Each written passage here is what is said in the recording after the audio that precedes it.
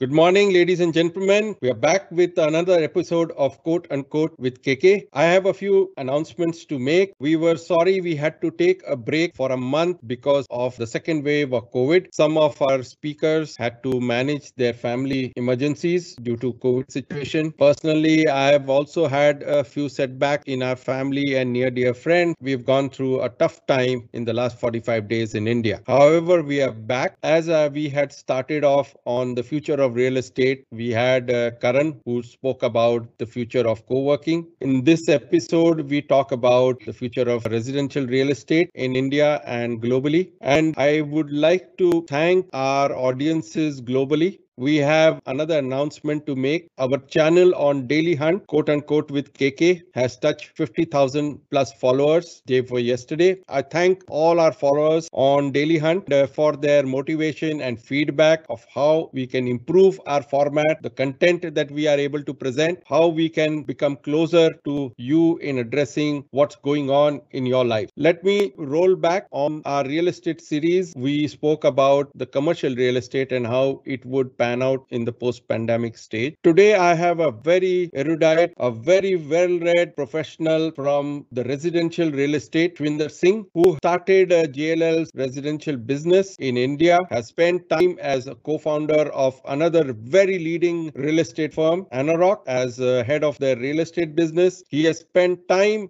in the real estate business for the last 20 years. Recently, he released a book on the residential real estate, which we will also talk about and discuss with Ashwinder. Dear Ashwinder, thank you for taking time and being on our show today. Welcome to Quote Unquote with KK. Thank you, Kapil. Really delighted to be part of your show. I've heard a lot about it and looking forward to having a conversation with you for the. Ashwinder, I would like to kick off our conversation with your latest book. If you could give a little bit brief about your book and your inspiration for writing the book. Actually, Kapil, I never intended to write a book. I just kept penning down my learning, facts and thoughts that came across while I was working in the residential real estate industry. So when I ended up finishing one notebook, I realized the notes that I am keeping can help me later and others as well. And I kept on writing more in a structured format. After a year, I realized if I continue writing like this, I will definitely turn out to be a treasure for everyone. And I also knew that there was nothing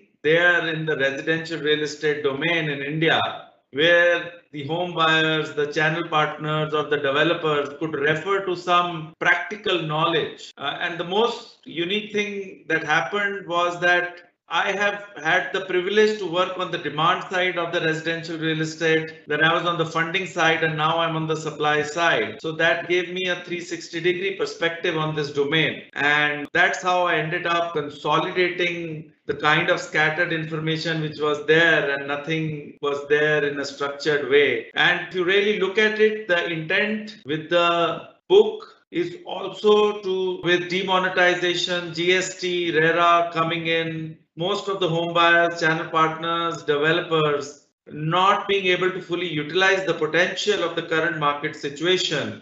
This was also one of the reasons that kind of kept on pushing me to convert all the knowledge that I had gathered into a book. And then finally, you had the current pandemic situation when the intrinsic value of owning a home has increased, and that's when I was ready with the manuscript, and then I got it edited by a senior real estate journalist, Vinod Bahel, and got the publishing of the book expedited, and the book was launched in the presence of Mr. Arjun Agarwal. For the audience information, the book is available on Amazon. I am going to be posting the link to the book as well. For those interested, it's a great encyclopedia for residential real estate in India. And I would encourage all of you to have a look at the book. It's got a wealth of information. I personally read it. And beyond the book, we are going to chat a lot on our podcast today. So stay tuned. And Ashwinder, let me just kick off our podcast here in terms of understanding how large is the housing opportunity in India. What are the key segments and how is it likely to grow? There are different numbers coming from different agencies as to, by 2025, the residential real estate is going to be X trillion, X billion. I would love to get your perspective on our housing and real estate sector. Yeah, that's a very important question, Kapil. See, if you follow the IBEF report, the real estate market by 2025 is predicted to be 650 billion US dollars. I think currently it's around 450 to 500 billion. And it's expected to reach 100 billion US dollar by 2030. The real estate housing opportunity has great potential to grow. Now, the interesting fact is around 51% of India's geographical area is under cultivation, as compared to 11% of the world's average. This shows huge development potential for housing and infrastructure in the coming years. For long, home buyers, actually complained that real estate transactions were lopsided and heavily in favor of the developers. So RERA and the government model code aims to create a more equitable and free transaction between the seller and the buyer of properties. And this will especially help us consolidate and grow the residential primary market. And if you look at the key housing segments, just to give you a perspective, housing segments in India are based on budget. So there is a priority sector which is 1 to 30 lakhs, up to 30 lakhs. Then you have the affordable priority which is 30 to 45 lakhs. Then you have the affordable to mid segment which goes from 45 to 1 crore. And luxury is between 3 to 8 crores. You have a upper mid segment also, and then you have an ultra luxury segment which is more than 8 crores. So it's quite a bifurcated segment in India. If you want, I can share what have been the key benefits that RERA brings. For example, preventing insolvency, create separate escrow accounts for future construction purpose. It brings a lot of authenticity, more credibility to builders and channel partners in the business. Professionalism, making the industry more organized and helping full talent, flexibility, and actually not misleading claims by developers, and creating lot of improvement to the structural defects that the industry was going through. For the audience information, RERA's full form is Real Estate Regulation Act, which was enacted in 2019. That's correct? Actually, it was enacted in 2016, Kapil. Okay. Post-demo, there were certain other...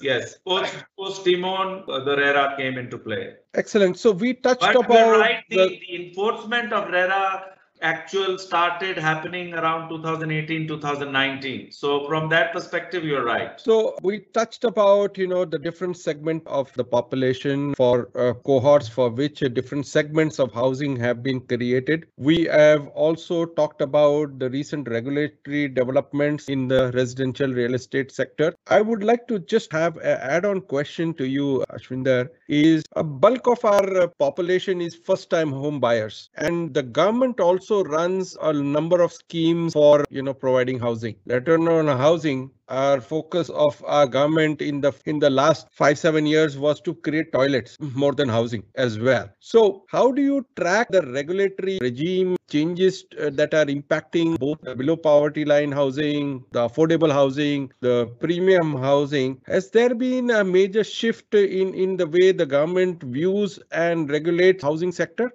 Kapil, very wonderfully put. This is something which is a challenge. The government is actually trying very hard to focus on the priority and the priority to affordable segment, because there is a huge need for housing. And that's how the Prime Minister had come with the motto of housing for all. Obviously, it's a very challenging environment. But what has happened is, Kapil, that the entire focus, not just of the government, but even all other private stakeholders, is now on a ticket size which is an affordable and a priority ticket size, because finally you have to build a product where the demand is. You cannot create a demand in a product like residential housing, which is a long gestation period. And we have to understand that in India, majority of the population, which is either a low income or a middle class population, when they buy their house, it is mostly one house. Correct. And they end up spending 70 to 80% of their savings into that house. So the focus of the government and Mr. Puri, who's the urban minister for housing, is to promote developers who are getting into this by giving them better TDRs, better opportunity in acquiring land, helping private players to acquire land which are outside the municipal limits of the cities, getting them an environment where they can build more, provided the subsidies are also passed on to the buyer. And most of the housing today, whether outside the periphery of the metropolitans, tier 2 cities, tier 3 cities, or the top 7 metros, is focused on construction of housing at less than 1 crore. Because the moment the tipping point of 1 crore is broken, the demand crashes, and the government's objective of housing for all also goes for a toss. So most of the subsidies and the support, and then you have these industry bodies like CREDAI and NAREDCO and BDA in Mumbai. They also, when they represent the government, says that yes, we are going to help you. We are going to simplify the taxation. We are going to simplify the approval process. We will try and also look at stamp duties going forward. See, we will also, you will see, Kapil, that the stamp duty reductions happens more in the budget segment and not in the segment which is more than 1 crore. So yes, government has kept tap of it, and you saw in Mumbai during COVID, the stamp duty reduced from 6% to 3%. Correct. The sales went up the roof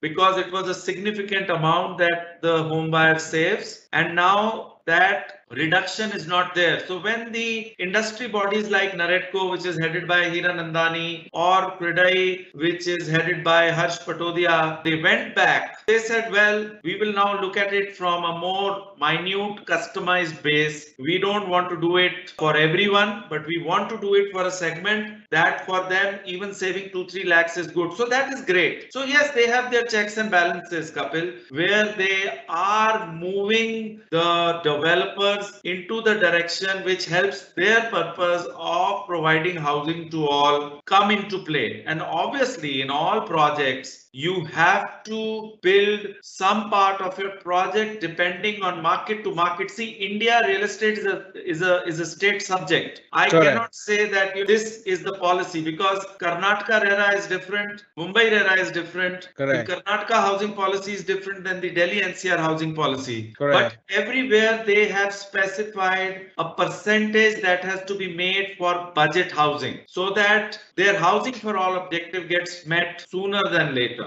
That's a great clarity. Now, having come up to date on the regulatory regime and framework, and that's what you have nicely explained to our audiences, I want to understand what has been the scenario during the COVID times. A lot of people lost their jobs. There was a lot of pay cut. Some of the savings also eroded, and hence there were a lot of interest and principal moratorium also provided to the consumers by the ministry and the financial institutions. How is the demand pickup looking like, and what is your view of what's happened during COVID and the post-COVID scenario? Kapil, this is fascinating. The only sector other than pharma and of course technology which has got great support in the COVID times has been the residential real estate, because suddenly the world changed. And I keep on saying what has never happened before keeps on happening all the time. So COVID was something like that. Now what happened was, suddenly, let me take an example of Mumbai. There was a family of 4 to 6 staying in a 400-500 square feet apartment who would leave in the morning and come back in the evening. The mother was at home. Everybody else was working. The children were going to school. Suddenly in 2 rooms, there were 6 people with 1 bathroom, and hell broke loose. So what happened is that people realized that we need our own home, which is more spacious. Right. We can compromise on our shopping. We can compromise on anything else, but we can't compromise on our own home. In the meanwhile, the financial sector, the rate of interest started going down because of the steps that RBI took to provide liquidity in the market. Because the NBFCs and the banks were getting screwed, they were under pressure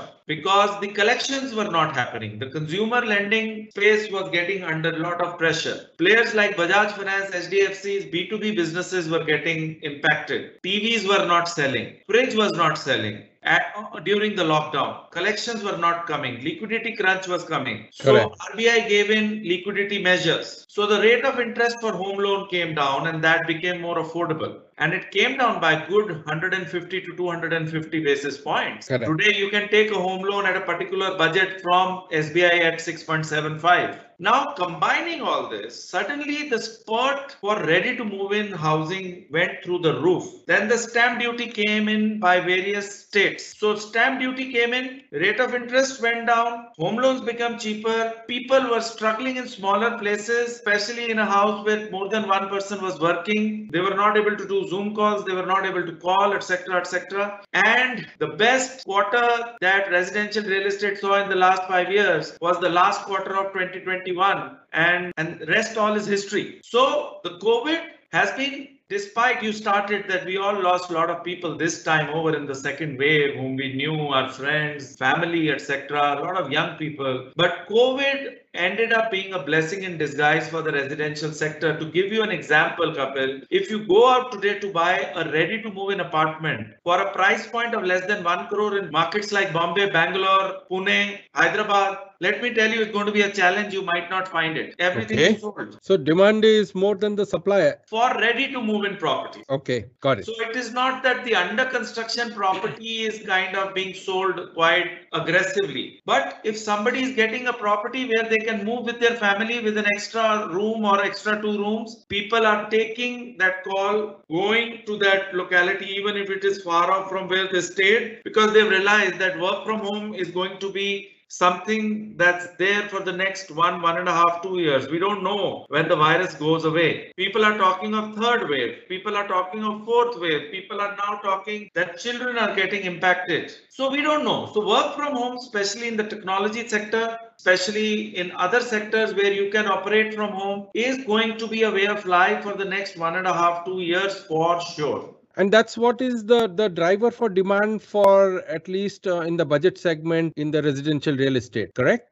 Absolutely. One is that. And secondly, now see, I'll tell you, and it's interesting. The entire millennial wanted to stay on rent. Correct. That's where the Ubers came. They didn't want to buy a car.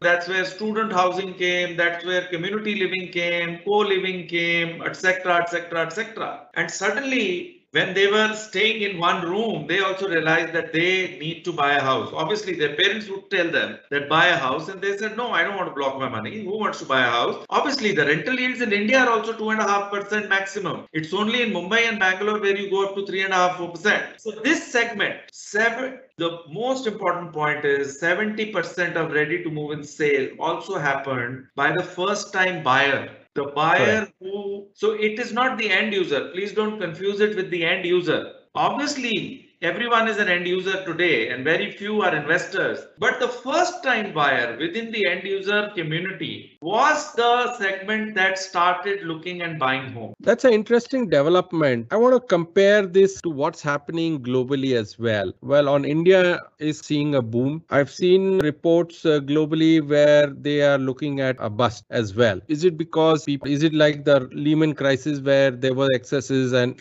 that's happening globally, but in India is playing the reverse? What's your view there? There are reports coming, especially in the mature markets, where they're seeing a softening of the real estate market, and there could be a crisis, just not like the Lehman, but yes, something like that, that started from the housing sector into a financial sector meltdown. On the other hand, you're seeing that there is a boom on the residential real estate in India. But is it the same crisis that we may probably fall into given the current rates as inflation is also inching up and things are, and as interest rates will also peak up as they lag towards the inflation? Do you think it could be another crisis in the making? No, actually, I don't think so. See, what has happened in the last 3-4 years, the supply was more than the demand. And because supply was more than the demand, the developers were not, the new launches have been subdued for the last 3-4 years. That's why the sale in the last 3-4 years, despite not being a boom period, the sale has been more than the launched units, not the available units. So you can compare. So it's more the inventory that was released out. Yes. And unlike the last housing boom or housing finance-led Lehman crisis that erupted in the US, which was more on the pricing play and the financing or refinancing, you are not seeing the same crisis. No, actually, it's a very interesting question.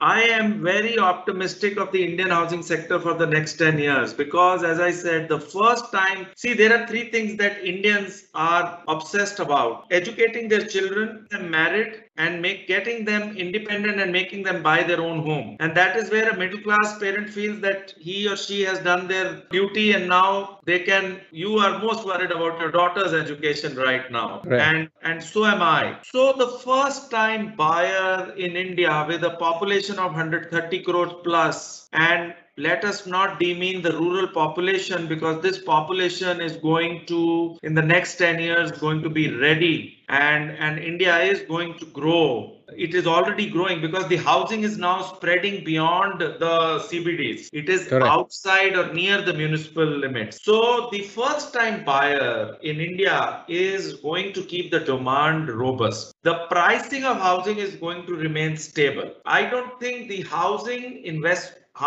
as an asset class will be looked at from an investment perspective. It will be looked at from a hygiene perspective, like it was 40, 50, 30 years when our parents bought their house. They never bought two houses, three houses. They just bought one house. And that's how next 10 to 15 years are going to be. The developers have become smarter. There are going to be a lot of joint ventures. The craze of developers keep on accumulating land is going down. Correct. The economics of development does not make any sense when you buy the land, because costing goes through the roof. If the costing goes through the roof, your unit economic does not work, because the supply of the product is not in line with the demand of the product. So innovation on product design, innovation on joint ventures, innovation on finance structures is going to be the name of the game, and the demand for the next 10, 15 years for the right product, right design, integrated townships, work from home, a retail near you, a office near you, a hospital near you, a school near you is going to be the way of life. And these integrated townships are going to be 100 acre, 120 acre, 150 acres. So you will go out of towns, but you will not mind going out of towns, because there will be better infrastructure. You will create workspace, entertainment space, malls, hotels within that integrated township with lot of space outside your home. See, I also feel, Kapil, the Indian consumer is learning. Whenever I interact, and I've interacted across spectrums, we people have this huge problem of super built up and carpet. Now, this is, if you really ask me, it is the most useless thing to look when you look at a home, because what you need to look at is livability. You need to look at whether your home is airy. Does it have sunlight? Does it give you the space to roam around? Does it have that extra study that you need? Plus, you need space outside your home. You need community living, because home is about joy, happiness, learning. See, when we were growing up, all that we learned was from our parents, living in those not so stylish homes, but that homes were great, very nice. So the livability aspect has to come into play, so that you have open spaces. Our parents can walk, kids can play. You can meet your like-minded friends. You can go for a walk. You can go and have a coffee. And maybe if your workplace is within that integrated township, you can even come home, have your lunch for half an hour and come back. So I think India is going to, hopefully, if more and more people think like this, revolutionize, and then our population is going to become our biggest strength. Interesting observation, Ashwindar. I am also very positive on the residential real estate sector as well. I like to talk about the limitations here. First, if there is so much growth expected and the golden era for the residential real estate in India is about to come, there are certain shortcomings both on the developer and the intermediaries as well. Point one, they're not able to attract the right talent pool and retain that talent pool. I do not know why. That's one. Second, the developer mindset of making a fast buck in spite of RERA or whatever, circumventing and doing things which is not healthy. I like to get your point of view as to, if this golden era is coming, how do we create good capacity both in talent pool, in people joining the sector in different capacities, whether in the upper side or in the intermediary side or in the technology side or design side. There are lots of opportunities that will open up, but I like to understand, how do we prepare the sector in a positive way? Yes, Kapil, I think your observation is very right. See, traditionally, the real estate developers were more focused on the construction side and land acquisition side. And because of lack of transparency, lack of regulations, policies, it was only the rich and the powerful that went into the development, and they were all having that access to the policy makers, and there was the information arbitrage that they played around. And the profiteering was not because of quality of design. Profiteering was that there were one limited people in this industry. It was assumed that only the powerful and the rich are going to be in this industry. It was assumed only the people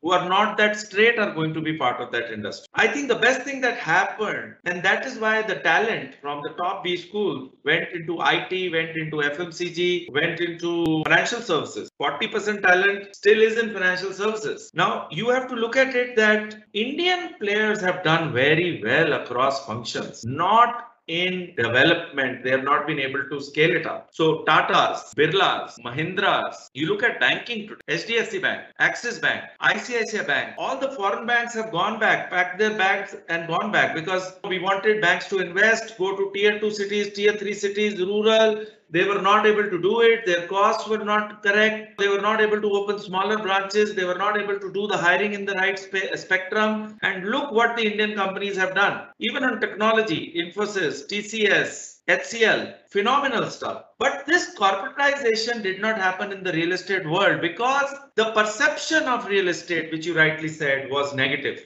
And these corporates did not, and they are very respected corporates, they felt they cannot do that hanky-panky because there was no RERA, there was no regulation. See, banking had SEBI, capital markets had SEBI, banking had RBI, insurance had IRDA, telecom had TRAI, and real estate till 2015-16 was not even talking about RERA. The money which was being sold by the pre-launches were there. The building was not there. You were showing a land, selling it and buying another land, not using in construction. The customers were making money because at that point in time, they would buy. In 6 months, the prices would go up. They would sell and they would feel they are making money. So let me keep on going and investing. Finally, what happened? The customer lost, the developer lost, they became asset heavy, there were no cash flows, and they got what they deserved. And to be honest, some parts of the country, I will not name them, were more to blame than the other parts of the country. I think South is the best, followed by Mumbai and Pune. That's when you saw DMON, then you saw GST, then you saw RERA. And today you talk to any developer, you talk to any channel partner. Channel partners were having tie-ups with the developer. The developer would say, okay, he is my exclusive channel partner. And that channel partner would sell it at a particular price, which was more than the price that the developer had given him. He would make his cut, sell wrong. There was nothing that was regulating the channel partner, and the home buyer was getting screwed left, right, and center. That's where RERA came in. The demand went down. The cycle of investing indiscriminately stopped. And we know top, and you also have a lot of knowledge in this sector. We've seen some top names now going under and they will never come back. So the names that are left, let me also tell you, the sector is very resilient and the developer community is very strong community. Other than few names, none of the names have gone down under because the developer community is very, very resilient. The real estate community is very resilient. So they figured out, if we don't align, we are gone. And they realized their mistakes. They have started focusing on project by project execution. RERA ensured escrow, 70% remaining. The money that you get from the consumer, 70% has to be in escrow. Only 30% can be taken out. So the new buildings are going to get constructed. That is why new launches have stopped. Now they launch, they sell. They launch, they sell. It's going the way your commercial ways, because in commercial, you can't sell till the time you don't build it, right? So I think a lot of credit for RERA coming in, GST coming in, and you have great names. You look at Bangalore, top 6-7 developers, phenomenal names. Out of the top 8 listed developers, I will not take names here, 4 are from Bangalore. Then you have Bombay. But you also have to see none of the developers, mostly, other than 1 or 2 national developers, have been successful outside their own city of operations. The largest of names, the moment they go to the other city, they are not able to deliver it. So that is the complexity of the sector, and that is the beauty of the sector. And unfortunately, because of that, talent was not coming in. Technology adoption was very poor. You finally see that talent will start moving in. because the sector is consolidating. It is more regulated. Family-owned people want to scale it up. They want to professionalize it because they realize otherwise you can't scale it up. If you look at, they are learning from Birlas, Tata, Godrej. Look at Godrej. Godrej got into development. They are doing so well just because of the name, because people trust it. So they are realizing that they have to professionalize it if they have to scale it. So now is the time, obviously not during the pandemic, but in the next couple of years when things settle down, there should be a lot of talent moving in. There is a lot of talent on the real estate financing space. Like you are there, but that is a niche segment. You're running a fund or you're managing commercial. So there is talent on the commercial side, but on the residential side, which is 85% of the total Indian real estate sector, there is no talent, which will come in now. I wanted to pick up your thoughts and ideas on technology in the sector. So mostly developers give not a ready to move in apartment, correct? Because that's not their core. And there have been players who have come in, and in fact, I was also an investor into one of such technology driven new age internet startup, which would work with developers and the end user in terms of fitting it out and handing it over in the supply chain. The major issue around demo was the amount of cash that was floating around, both from the end user, the contractor, and the whole supply chain. Obviously, demo actually crippled the whole sector for a bit. And then you had the whammy of the GST, which basically led to cutting a lot of innovation of technology and new age internet startups coming into this sector as well. What's your point of view? Will investments come into such new age internet startups for housing and residential? Or are we going to just see the developer diversifying forward into creating value added services and products to the end user? Actually, I am myself also learning a lot with the kind of lovely questions you are posing, and this is something which worries me also as one of the leaders in the industry. Let me tell you, there are four stakeholders. One is the developer, then is the financial institution, then is the maintenance of the property. So if I start from the latter, you will see a lot of technology coming in, IoT coming in maintaining the properties, because you cannot maintain the properties at the margin that you are playing without technology, without AI, without robotics, without understanding what the homeowner does, what time he get up, how much electricity he uses, how much water is he using, what time is he leaving home, what time is he coming back, how can he use the parking space better, how can I reduce my cost, can I use the parking space for something else during this period, so on and so forth. So you will see technology coming in on the maintenance side of the business. Unlike the IT sector, financial sector, which is even the capital goods sector, which is quick at adapting new technology, the real estate sector is different. It requires a human to human connection. We have to understand that. Yes, there have been developers out in India who have tried advancement in technology, but have not quite succeeded, given the monumental cost in digitization and lack of talent. That is where your talent also comes in, because you need to be aligned that the world is changing. Correct. If you are not aligned that the world is changing and you don't have the right talent, and you have somebody who is looking at this world from a 20-year-old lens, and then suddenly he looks at it as a cost and not as an investment of digitizing the whole goddamn thing, getting in SAP, getting new construction technologies and saving time on delivery, and understanding that IRRs are made when you deliver on time, because the moment you start delaying your delivery, you're actually not making money, because there is a huge funding cost also involved. Correct. So you want to reduce your funding cycle.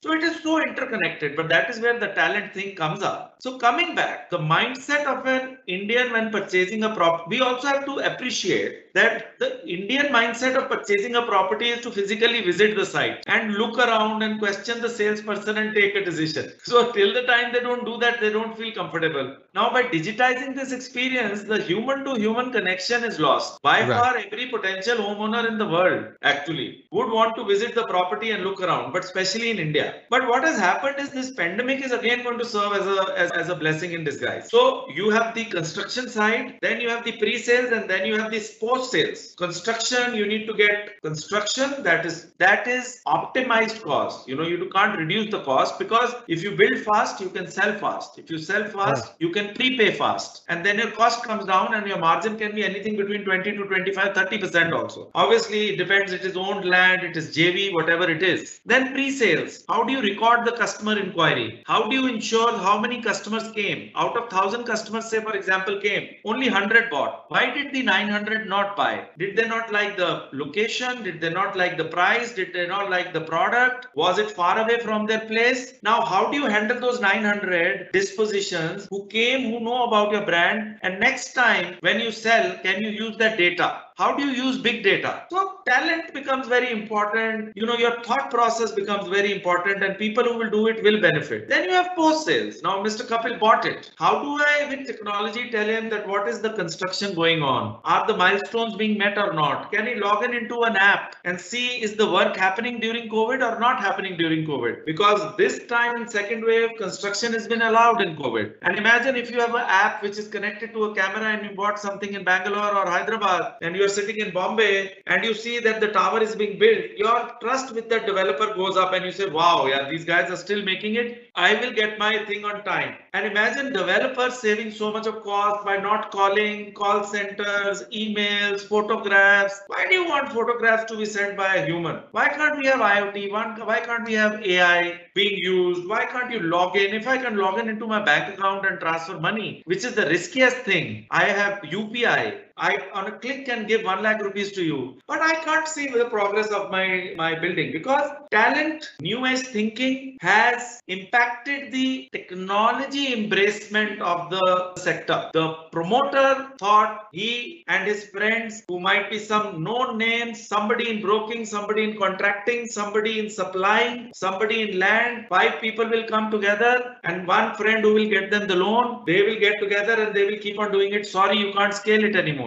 So it is a matter of time that technology has to be divided in 3 phases: construction technology, pre-sales technology, sales technology, big data, constant communication with your prospect, not just the buyer, and providing convenience, not just of buying, but of observing, evaluating, governance, audit. And the developers who are able to do it, the channel partners who are able to do it, in the next 10 years, they will be the real market leaders and will take advantage of the opportunity that the sector provides. I want to move the focus of our conversation to the end buyer before we wrap up. I'd like to know, how are these end users and buyers now evolving? The new generation of millennials who are coming in, how are developers being able to satisfy their needs and their requirements? And how are the buyers in the future going to look at, either for their own personal use or from an investment point of view? What are the shifts you are seeing at this point in time? See, Kapil, development and real estate, one of the skills needed is risk management, which most of the people thought is only needed in financial services. So a buyer is a risk manager today. Our kids are very smart, much smarter than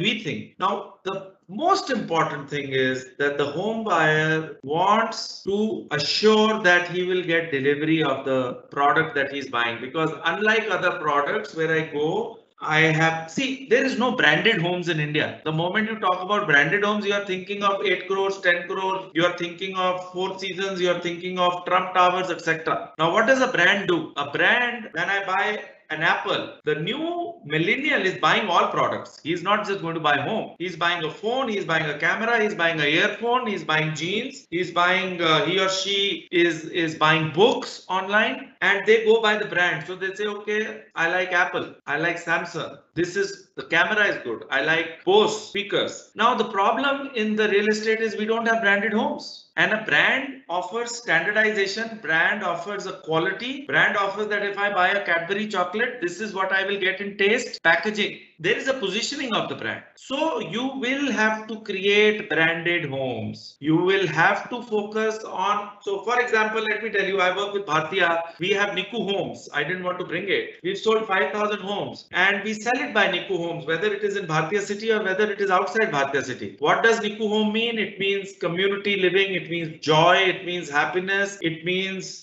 superior space designing, and we don't have anything left for sale, because what happens is during the pandemic, people say, okay, oh, Niku Homes, I know this is what Niku Home means. It means from 40 crores to 2 crores. It does not mean more than 2 crores. It does not mean less than 40 lakhs. 40 lakhs. 40 lakhs and 2 crores. So you will, the home buyer is going to look at a brand. The home buyer is going to look at the promise that he's being given. The delivery is very important. Value for money will become very important. They are not going to buy a home to boast that I live in a 10-bedroom house in CBD or I live in a sky villa. No, they want a comfortable, high quality place where their retail is near, metro is near. Connectivity is very important. Connectivity, so that when they go far, the time to travel also does not increase because the infrastructure around is good. So they will look at connectivity, they will look at living spaces inside, they will look at living spaces outside, they will look at greener pastures, they will look at can they go up with their friends and do a small picnic, can they have a friend who can play volleyball together. You know, it's not just that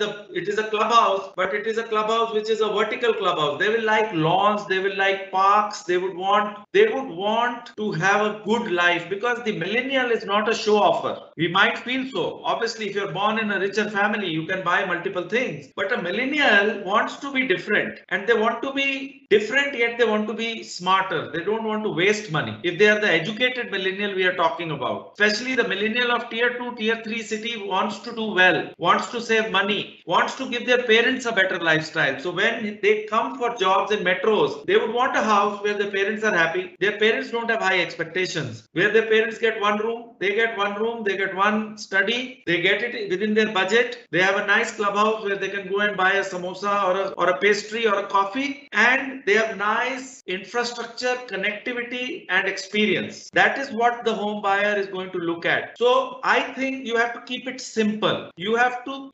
See, now I feel the best way to be sophisticated in the housing sector is to be simple. Have the right advisors on the financial side, have the right advisors on the construction side, design side, have the right architects, acquire the right talent and create something which is value for money. And don't underestimate the home buyer and try and say that you can be cute, because the home buyer is very smart. They will see through you, not today, tomorrow. And development and real estate is a long-term business. If you fail tomorrow, you have actually failed today. Got it. I want to ask you one very specific question because we are all going old. We do also invest into old age and assisted living in Indian markets. A lot of the developers who are creating residential real estate fail to understand the old age, and you talked about the parents who want to live alone, live gracefully, live in a dignified way. And many of the products of many of the developers in India don't seem to match the expectations of our senior citizens. What do you have to say about this segment of the consumer?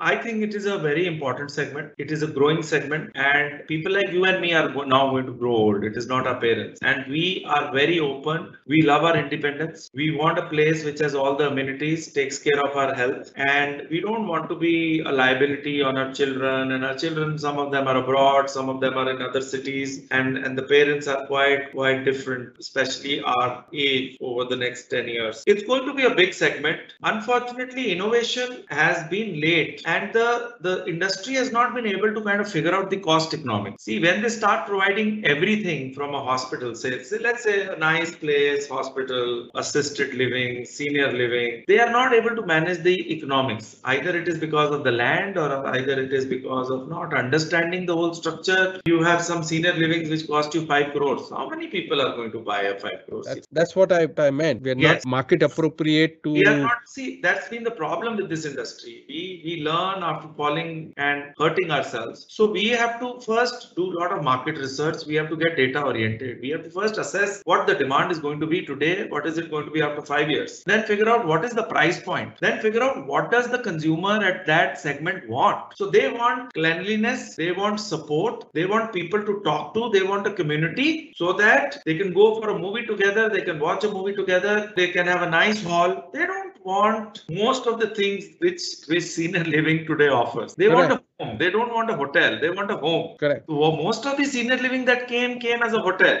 And obviously, I don't want to, for example, when we decorate our homes, we don't decorate it like hotels. We decorate it like homes. We want to feel comfortable. So I think there is opportunity. Kapil is very big. There's going to be soon a lot of market research should happen. A lot of primary research should happen. This can be a very big segment, especially in the metros, not in the tier 2, tier 3 cities, not in the smaller cities, but Bangalore, Hyderabad, Delhi, Mumbai, especially where a lot of people are staying abroad. Children would want to buy these kind of homes for their parents. I think the financing sector also has to look at this sector very differently. And this is where the government has to come and play a role and say, okay, if it is a senior living, for example, there has to be a subsidy. See, if you are giving a higher FD interest rate to a senior citizen because they don't have income, if you are giving them subsidies on other platforms, if you are giving them priority, rightly so, on other platforms, and that is where we have to learn from the West. Even on senior living construction, development, the government in the US, in the Europe has a lot of schemes, and that is what then the private player also feels like getting into it and saying, okay, I'm getting this benefit. It's like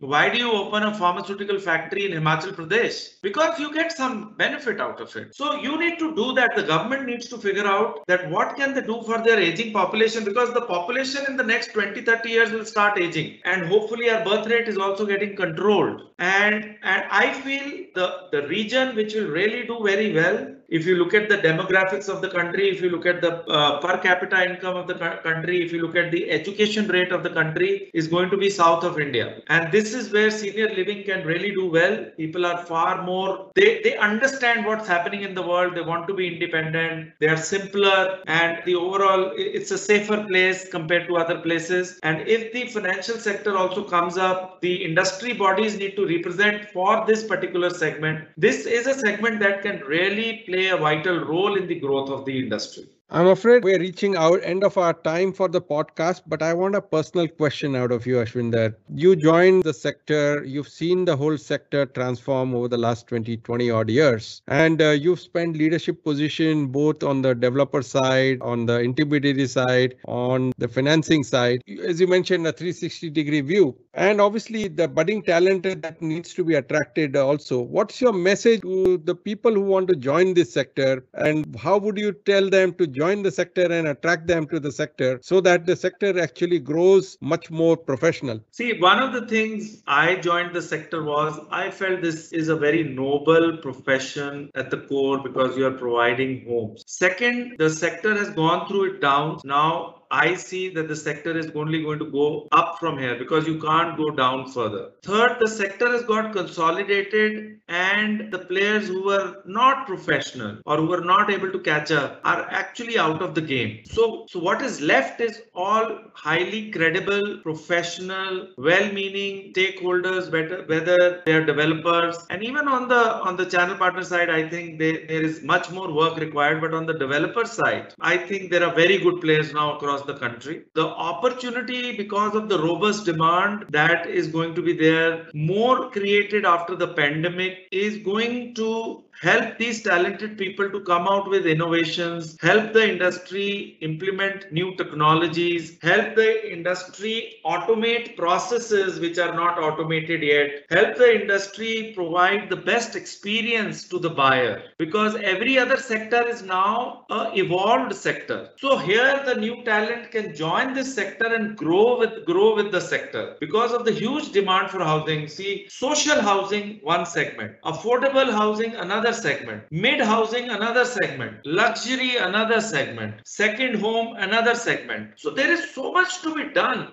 And if the talent comes in at this point in time, they can actually grow phenomenally with the growth of the industry, add tremendous value, and whatever they have learned can be now implemented. And now the sector, the promoters are very open to professionalize and to empower people. And they also, Kapil, want to hire people for a longer term. They don't want to do hire fire because they have seen it has not helped them. It has actually been been really a roadblock for them. So this is a very good time for a talent to come, and we want business people. We just don't want engineers and architects. See, it's a business, and we want business people to understand the buyer's perspective and then create. It's not about, as I said, square feet and built-ups, etc. only. You will have buyers and architects. What has happened is mostly architects, engineers were coming in. We want good chartered accountants, good MBAs, people from humanity background who want to kind of work on the customer service side, which can have so much of innovation, bringing in apps, as I said, on the maintenance side, IoT, etc. coming in. So we want people from the business side coming in and really growing with the sector. Ashwinder, it's been pleasure talking to you. I have a lot of insight about the residential real estate sector from you today. I'm sure our audiences also would have learned and taken a few takeaways from the sector and what's in store for the future of residential real estate in India. Before I go, I'd like to thank our staff and a team for putting this together, and also our audiences across the globe in following us and liking us, providing us this feedback. In fact, a few of them actually wrote and commented on why we did not or why we skipped a few podcasts last month because of the pandemic. They feel that there's something missing in our series. We really appreciate your feedback and asking us we are all okay and alive. With this, I thank you so much, Ashwinder, and our audiences across the globe for logging in once again on Quote Unquote with KK. We do hope that we'll be far more regular and make up for the lost episodes also for the last month during the pandemic, the second stage of our pandemic here. Much appreciate your time, Ashwinder, in talking to us. Thank you, Kapil. Amazing time. Pleasure is all mine. Loved answering all your questions, and it's always great to be on a platform like this. And I must tell you that Quote Unquote with KK, when I read about it, you're really doing a wonderful job, and the success that you've got is phenomenal, and it's actually an innovation of sorts in reaching out to a public at large and kind of educating them and answering and talking about some of the most important topics that people are dealing with on a day-to-day basis. Thank you so much, and Kapil, keep on doing the good work that you're doing. Thank you so much. Really appreciate, Ashwinder. It's people like you who participate also motivates us to listen and provide beautiful content to our listeners across the world. Thank you, Kapil. Thanks.